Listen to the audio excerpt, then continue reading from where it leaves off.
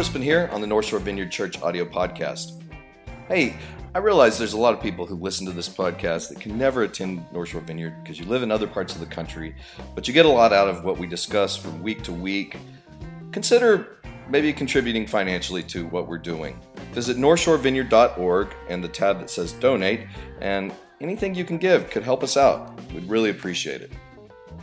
Now, for today's talk, an invitation to wrestle. We're looking at how we work through our beliefs with the Bible, with Jesus, with the Holy Spirit, in community, and how we hold those beliefs. This one's called An Invitation to Wrestle.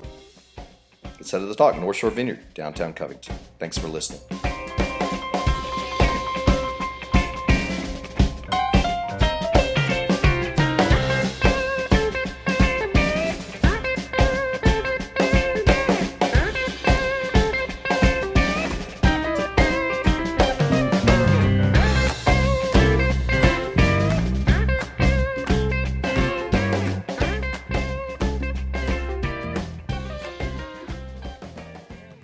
I'm going to go ahead and jump into the message. Like I said, we're going to spend the next few weeks looking at who we are as a church, our vision, our values, and kind of where we're going moving forward.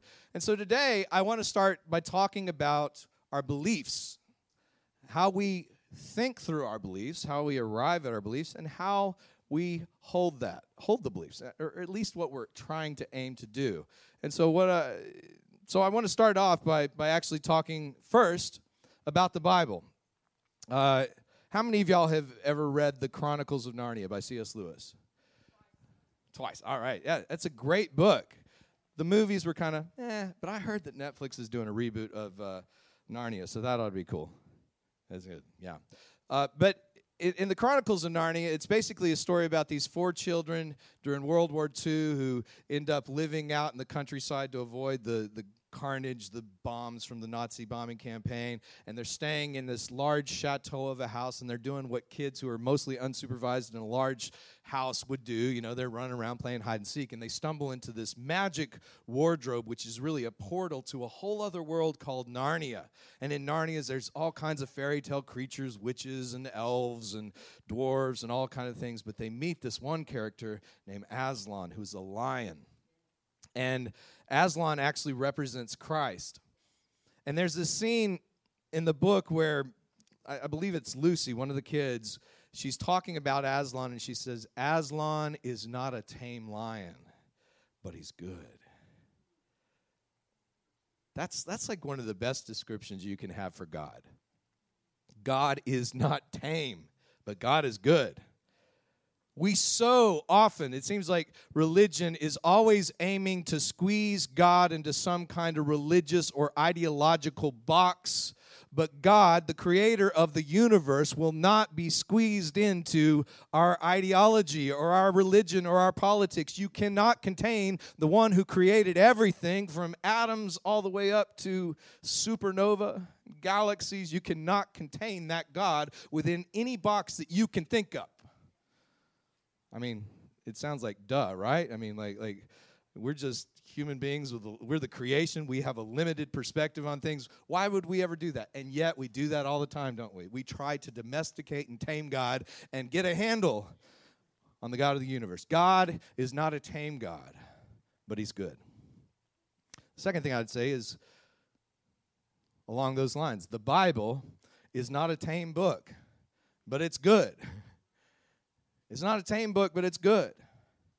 You know, the Bible is a complicated book. I remember as a young Christian, somebody would decide they're going to follow Jesus, and you give them the Bible and just go read this thing.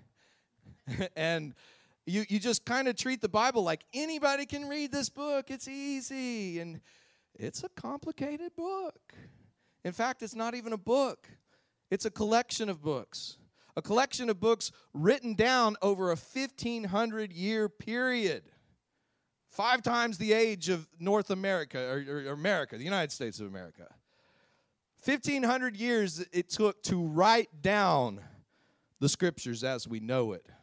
And many of the stories that were actually written down probably existed in an oral tradition for centuries before they were ever written down. We're talking about a book that is complex, covering a huge span of time, many different cultural contexts, many different kind of issues were coming up that people were facing and trying to wrestle through.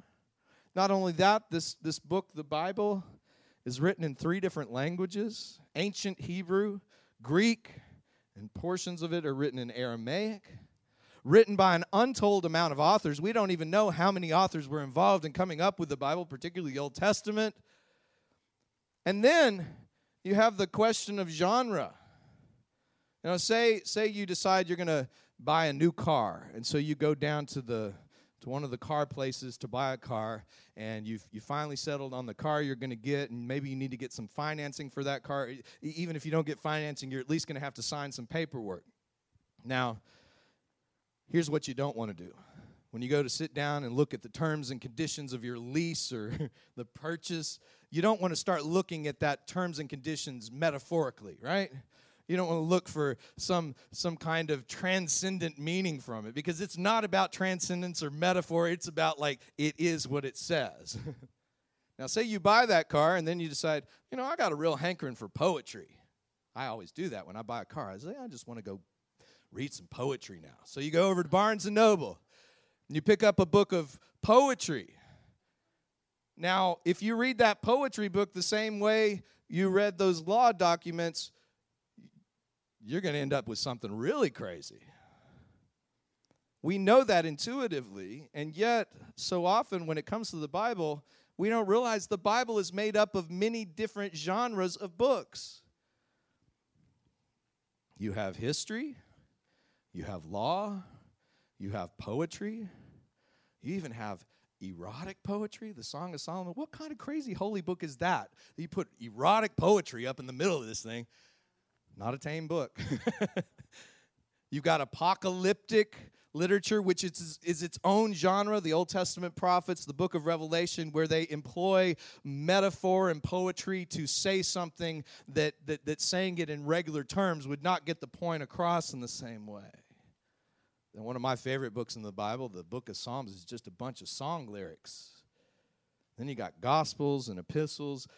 You got all these different kind of genres written over 1,500 years in multiple different languages, different cultural situations.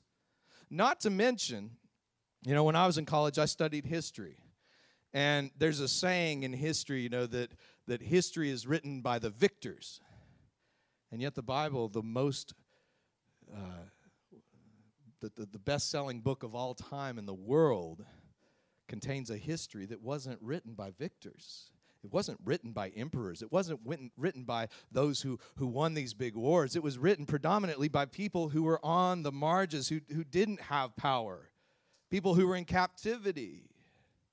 I think that's one of the greatest things to say, that this is an inspired book. And I think that's why this book keeps meaning something to people, because if you're going through struggles and suffering and hard times, you can find resonance with these stories over and over again, like people have for centuries and centuries. It is not a tame book, but it's a good book. I think the dominant way that people approach the scriptures in modern America is they look at the Bible as a book that answers questions. It's primarily given to us to answer questions and clear things up. I remember as a young Christian hearing, BIBLE stands for Basic Instructions Before Leaving Earth. Yeah. I remember going to a men's event one time, and the speaker held up the Bible and says, "This is your owner's manual. This is the owner manual for your life." And the thinking is, you see a check engine light come on in your life, go pull out the owner's manual and look up the symptoms, and then you'll solve your problem. Dina bought me a gift when we were married a couple of years. I was a college pastor over at SLU. And she bought me a gift to help me with my messages, and it was called Where to Find It in the Bible. And this book was at least as big as the Bible, but it was crazy. I mean, it wasn't crazy at the time. It made perfect sense. You could look up anything. I mean anything. Like, is it okay for a Christian to drink beer? Is it okay? What about dating? Does God like the Beatles or the Stones? And How often should I do routine maintenance on my 2003 Honda Element? Now, I mean, it didn't get quite that specific, but it was amazing. You could find a scripture for darn near anything you wanted to do. And actually, people do this all the time. You know, there's some 40,000 Christian denominations in the world today, and you know what they divide over? How to interpret this book. If it was so clear, we'd have one Christian denomination, but people divide over this stuff all the time because you can get the Bible to say anything you want it to. You can find anything you want to justify, and you'll find a scripture for it. Maybe two, maybe three or four or five. The Bible is not a tame book, but it is a good book. But what if the Bible is not primarily meant to be read as prescriptive, prescribing us the answers for every situation we find? What if the Bible should be read descriptively? What if the Bible isn't something that's going to resolve all the mystery in our world, but a window into mystery? What if the Bible is meant to root us in a heritage, a lineage of people who have wrestled with God? Maybe the Bible doesn't answer your questions, but it puts you in good company with other people who've wrestled with God. So I want to talk first about a wrestler named Jacob. Back in Genesis, there's this story of these two brothers. They're twin brothers, Jacob and Esau. And when they're being born, back in that culture at that time, the firstborn, they got the bulk of the inheritance. They got the blessing from the father and all this stuff. When these babies are being born, Esau, Jacob's brother, comes out first. But Jacob is clinging to his heel. And so they named Jacob Jacob. And Jacob means supplanter. It means deceiver, because he's already trying to get ahead of his brother, just coming out. And so they name him Jacob, which I was just hearing on the radio today. It's like one of the most popular names in the world today. So people in their 20s, there's more Jacobs than anybody else. So back in the late 90s, a lot of people were naming their kids Jacob, as far as boys. Just a little bit of useless trivia for you. It has nothing to do with anything else I'm going to talk about today. But Jacob lives up to his name. He cons his brother out of his birthright. He deceives his father into giving him the blessing that was reserved for the firstborn. And this does not endear his brother to him in any way. And so there's tension between these two brothers. And Jacob is kind of trying to hide away from his brother Esau because his brother Esau wants to kill him. And finally he realizes, I've got to try to face up and make things right with his brother. So he's heading on the way to make things right with Esau. And then the night before, he bumps into God. He bumps into an angel. And he says he wrestled with this angel all night long until the wee hours of the morning. And the angel's like, dude, let go of me. And Jacob's like, I'm not going to let go of you until you bless me. And so finally the angel's like, okay, I'll bless you. After he knocks his hip out of socket, Jacob would walk with a limp for the rest of his life. But he blesses him. And he says, I'm going to change your name. No longer are you going to be called deceiver. You will be called Israel. And what does Israel mean? One who wrestles with God. Now, if you're looking at this story prescriptively, like give me some inspirational scripture that I can stick up on my mirror or the dashboard of my car or the refrigerator, something to remind me of. You're not going to find anything there. You're not going to find much prescriptive that tells you. I mean, unless you are prone to bumping into angels and wrestling, which might be helpful. But if you look at this as descriptive, if you look at this as a window into what it is actually like to follow God, oh, well, now you're on to something. I mean, do you realize the very one from whom the people of God in the Old Testament were named? They're named Israel. A whole group of people named after this guy, people who wrestle with God. And if you read the stories of the Old Testament from Moses to Abraham to King David, all the way up into even the New Testament, you see that a part of actually following God is not getting all your questions answered. It is actually wrestling with the Spirit of God, wrestling with the issues of your world, wrestling with morality, wrestling with what it means to be righteous and follow after Jesus and trust God. The answers you get may not be the same answers that they got. But the Bible is a window into what the process looks like. So that's the Old Testament. Let's look at the New Testament. Let's see how much time. I better hurry up. The New Testament. Most Bible scholars will say that the birthday of the church is the day of Pentecost, which you can read about in the 2nd chapter of Acts. A little backstory on it. Jesus is telling the disciples, he says, "It is good that I leave you, because instead of having a relationship with God that is external, I'm going to send my Spirit. And now my Spirit will indwell you, and my Spirit will give you power. It will comfort you. My Spirit will lead you into truth, remind you of the things that I've said. So I want you guys to go over to Jerusalem and wait for the coming Holy Spirit."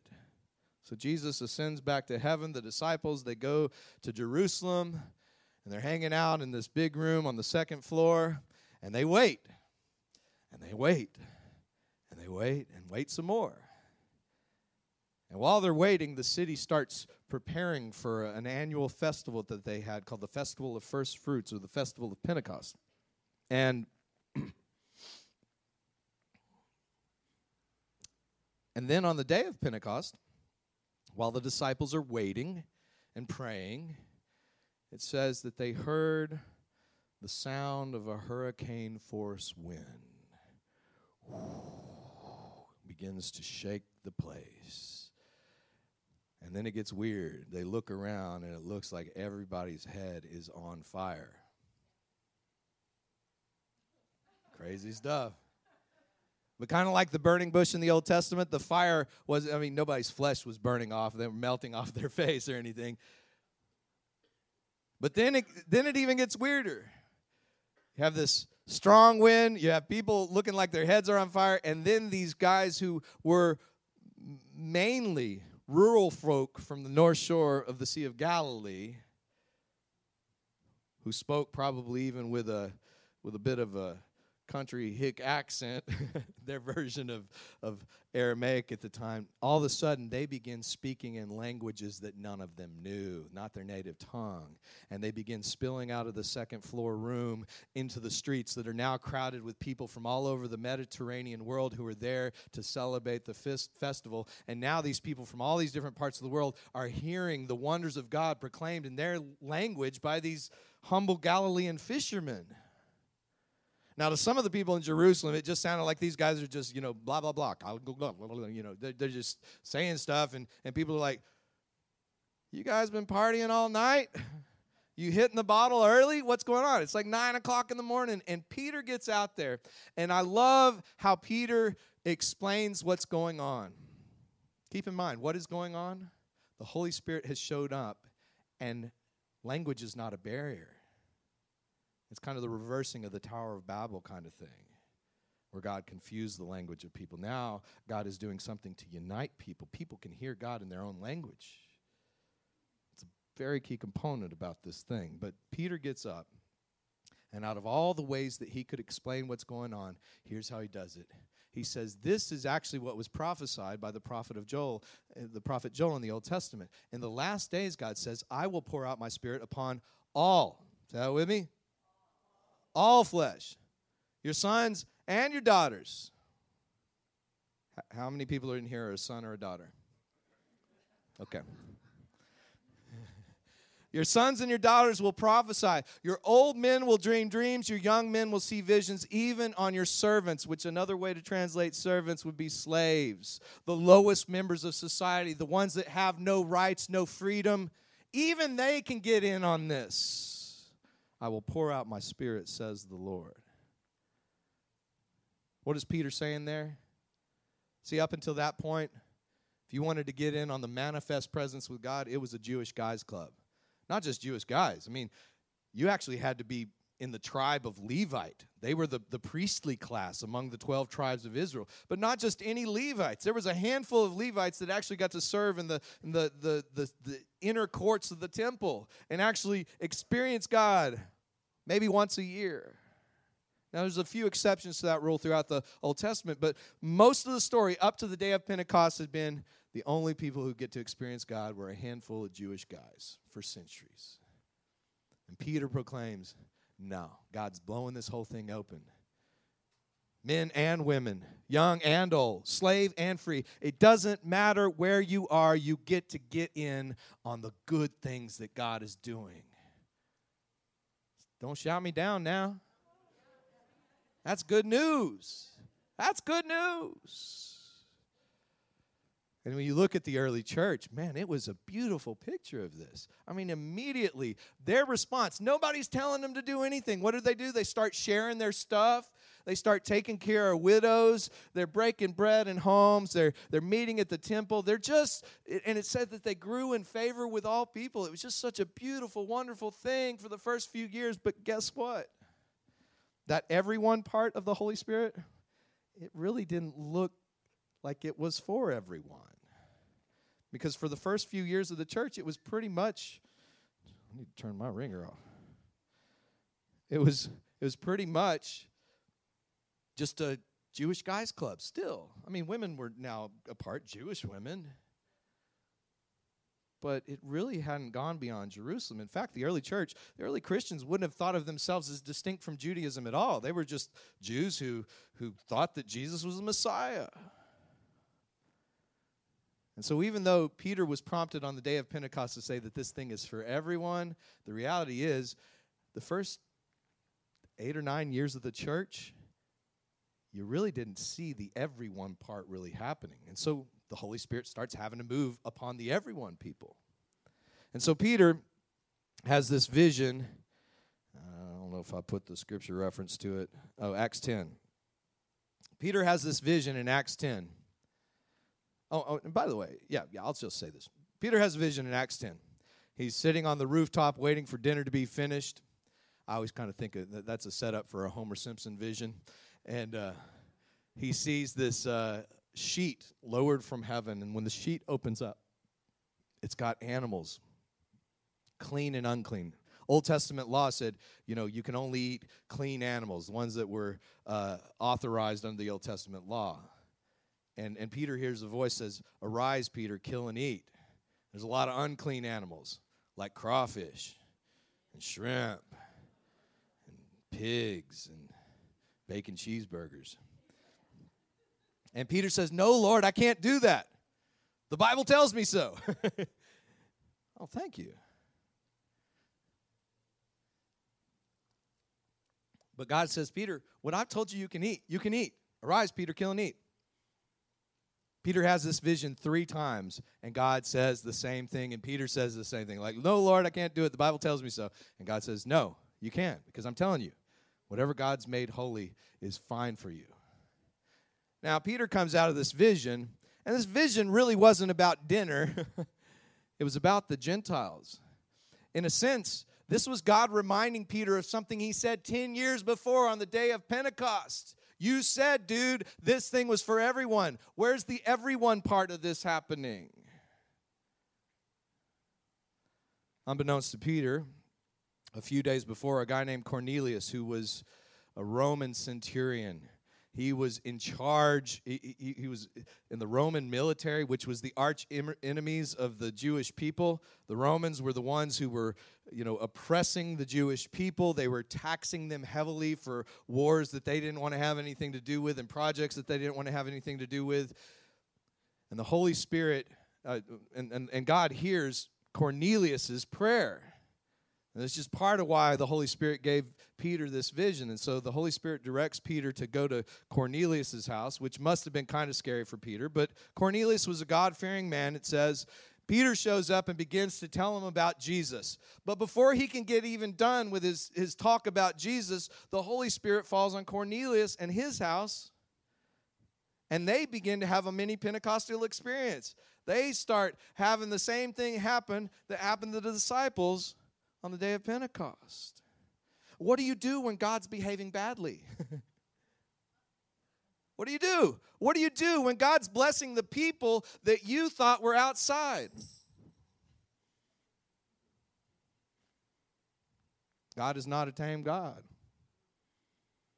And then a few years after that, the Apostle Paul starts launching into ministry. And he's doing works almost exclusively among non-Jewish people around the Mediterranean world.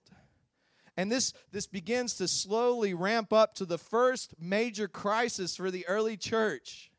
20 years after the day of Pentecost, 20 years after Peter proclaimed that this thing is for everyone, the church finally gets on board with what God is doing rather than their own interpretation of what they think God is up to. And this leads them to the Jerusalem Council. And the big question for the Jerusalem Council was, who gets to play? Do we let Gentiles in? And if we do, what kind of rules do we need to give them? Do we make them be circumcised? Do they have to keep Sabbath? Do they have to eat kosher food? What are the rules? And this is what they came up with. Which, by the way, I want to say something about the Holy Spirit real quick. If you look at the ministry of Jesus, when Jesus was doing his earthly ministry with his disciples, Jesus was known for offending the Pharisees over and over again. The Pharisees had a certain type of religion where not only did they try to follow the 400-plus rules of the Old Testament, but they invented another 200 rules because they didn't think that the Old Testament law went far enough. And here Jesus comes along and he says, you've heard it said, love your neighbor and hate your enemy. I tell you, love your enemy. Bless those who curse you. You've heard it said, don't murder. I'm saying the problem's not murder, it's the anger in your hearts. And Jesus has all these statements over and over again where he's quoting the scripture. He says, you heard it said like this, but here's the real issue. Jesus is even looking at the scriptures different from everybody else. And probably one of the most offensive things that Jesus ever said to the Pharisees, which is up on our wall here, he says, you want to know what the two greatest commands are? Love the Lord your God with all your heart, soul, mind, and strength, and love your neighbor as yourself. That part wasn't so controversial. The next line was, though. He said the entire law and the prophets are summed up in these two commands. Imagine how offensive that would be if you were trying to follow 600, 700 different laws, and Jesus just comes on and says, this is all you got to do. Love God, love people. Love yourself too. That's it. But I can imagine the disciples when Jesus was doing it going, yeah, Jesus, you tell them, Pharisees, you tell them. Stick it to them. Oh, Jesus, that was so awesome when you did that. But now in the book of Acts, the shoe's on the other foot. Who's the religious leaders now? Who's the ones getting offended by what God's doing now? Because the Holy Spirit is doing the same thing that Jesus did. The Holy Spirit always does the same thing Jesus does. If you see somebody saying that the Holy Spirit is doing something and it doesn't look like Jesus, question the heck out of that. Jesus is our picture. That's how we can discern if something is of God. So the Holy Spirit's not going to contradict Jesus. But now the disciples are in the weird part of they think some people ought to be excluded and God doesn't. So they finally, at the Jerusalem Council, after dialoguing about all things, they said this, the verdict. We are sending Judas and Silas to confirm my word of mouth what we are writing. It seemed good to the Holy Spirit and to us not to burden you with anything beyond following requirements. You are to abstain from food sacrificed to idols, from blood, from the meat of strangled animals, and from sexual immorality. You will do well to avoid these things. So after all that, 20 years, they come up with 4 rules. And those 4 rules, guess what? Even the Apostle Paul, in his dealings with the church in Corinth, he throws one of those rules away, the food sacrifice to idols. If you read, I think, 2 Corinthians, Paul digs into this whole argument. He says, look, if it doesn't bother your conscience to eat food sacrificed to idols, go ahead. But just keep in mind, there's people with a weak conscience that you may offend. So if you see people who can't eat food sacrificed to an idol, don't eat food sacrificed to an idol in front of them. And as far as like eating meat with blood in it, I mean, the church in America, it doesn't look like anybody has a problem with eating rare steaks. I mean, at least on these grounds. What do you do when God behaves badly? Well, I share this example from the book of Acts because, again, if this is prescriptive, what are we going to get out of that anyway? But if what Acts is actually describing is what it is like to follow Jesus, that sometimes you're going to be like the disciples with Jesus and you're going to be going, yeah, we rejoice in this. Other times you're going to find yourself in a point where your own opinion on who's in and who's out is getting confronted by God. It's a window into how followers of Jesus wrestle through their beliefs. I'm going to close today by showing you a diagram here. This is called Circles of Belief. Now, in the center of this lovely diagram here, you see Jesus. And for us here at North Shore Vineyard, Jesus is the non-negotiable. We believe that Jesus is the foundation of the church. As a great songwriter once wrote, he is the rock that will not be moved. One of my favorite songwriters ever. Jesus, we believe, gives us the picture of what God looks like as one of us. So we're not left trying to imagine God as this abstract force like in Star Wars. We actually have a picture in the four Gospels of what we can look like. This is how God acts as one of us. So that's the non-negotiable. We do not divert off of this. Jesus is God incarnate. We believe that. We move out from Jesus, we get to dogma. Dogma is a bad word in our modern world, but dogma just basically meant the core teachings of the church. So, for example, I'd give you an example, but I'll try to do it from memory.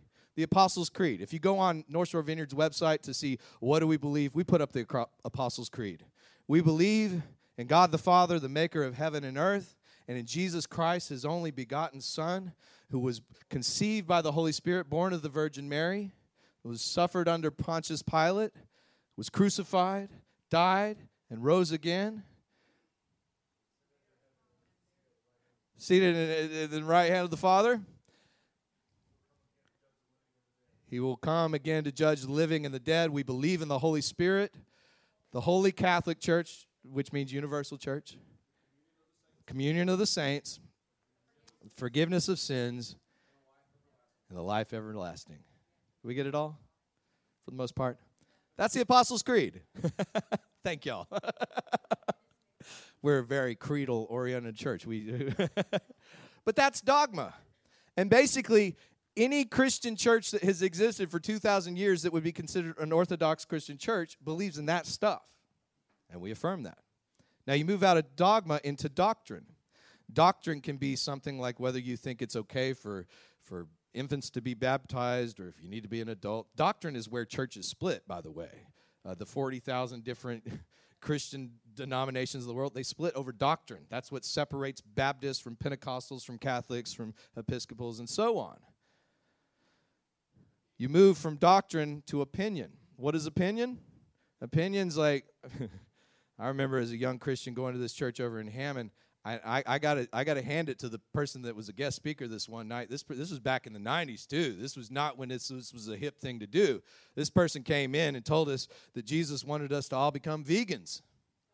I mean, you might as well come into church and tell people God wants them to get rid of their guns. I mean, that takes some guts. And but that's opinion. God wants you to educate your kids this way. God doesn't like R-rated movies, or God wants you to, whatever. That's opinion. Now, the important thing about this diagram, we hold very tightly to Jesus. But as you move from the center, we loosen our grip. So we don't look at doctrine as something that we want to get terribly divisive with people about. So if you come to, we did a class here last fall on hell, the 4 views of hell. And we looked at the different ways that Christians throughout the last 2 millennia have wrestled with that. And we talked about it, and we had an engaging discussion. But at the end of the day, I said, it doesn't matter what you think on this issue to be a member of this church. I'll give you my opinion on where I think's the best point of view on it. But you don't have to. We're not united by that. We're united by Jesus. And that's what I see going on in the book of Acts. they're wrestling through who gets to be in and who gets to be out, but they're wrestling as they're looking at Jesus, as they're paying attention to the Holy Spirit movement in themselves and in other people, and they're doing it as a community. And that's messy stuff, folks, because you can see even the apostles, man, they did not get along with each other all the time. It wasn't all kumbaya. They got in sharp disagreements and had to confront one another. I mean, Paul had to call Peter, the rock of the church, a hypocrite in front of everybody because Peter was saying all this stuff about Gentiles, and then when he got around Jewish people, he wouldn't, like, Gentiles, who are they? He just acted like he didn't know them. What we're trying to do as a church here, when it comes to our belief, we think through our beliefs from the center, holding tightly to Jesus, holding to the dogma. But when it comes to our doctrine and our opinions, we try to acknowledge where they are in the hierarchy of things. Because here's what happens. Some churches elevate doctrine to the foundation of the church. And doctrine, my doctrine has changed a bunch since I became a new Christian. But I can tell you this. The Jesus that I met when I was 20 years old, depressed and suicidal, sitting on my couch when I cried out to God and surrendered my life to Christ, my view of that Jesus has never changed. It has expanded. I mean, the love of God, yes, there's more depth and clarity and all that, but that has never changed. I still follow the same Jesus to this day. It's that same Jesus that has changed my life, given me freedom, given me healing. It's non-negotiable. My doctrine has evolved quite a bit. And my opinions, sometimes they change every day. When I look at some of the stories in the news the last few weeks, I hear somebody commenting on it from one side. I'm like, yeah, I'm totally with you. Then somebody from the other side comes along and they say that, well, yeah, you got a point. I'm totally with you now. My opinions are all over the place. But our church is not founded on opinion. It's not founded on doctrine. It's founded on Jesus. And hopefully Jesus informs us when it comes to doctrine and our opinions. That's what we want. But as a community, we are trying to, that's one of the things I love about North Shore Vineyard. I think about half the people who go to church here are liberal, half the people are conservative. We got people who are libertarian, people who are anarchist. I love when I go to Celebrate Recovery. You see people who, you got lawyers and homeless people sitting right next to each other. That's a beautiful thing, people. But it doesn't happen if we're elevating doctrine and opinion over Jesus. So we start with the simple thing of following Jesus. And I'm going to unpack that more next week. But I think that's about as far as I can go today. Yes, it's about as far as I can go. It's further than I should go. Why don't y'all stand up? I'll pray real quick. I'll pray for grace. Lord, we thank you for what you are doing in our lives. We thank you for the invitation to wrestle, Lord. God, I know we all are facing different things. Some people are facing suffering. Some people are facing hardship. Lord, we're living in a world that feels like it's constantly shaking, Lord, but you are the firm foundation that will not be moved, Lord. Our lives are in your hands. God, help us in all the things that we are facing to wrestle from the center, to wrestle from your spirit. Lord, that we would have love in our relationships even when we have differences with one another. Lord, that we could walk in a spirit of humility and learn to listen from your Holy Spirit, even when it comes from people that we disagree with, God, that we would have eyes to see what you're doing, that we would be a people that are marked not by our ideology, but our love for one another, Lord, and for you. Amen. And if you need some prayer, come on up here. We'll get some people to pray with you this morning. God bless you all. Go pick up your kids.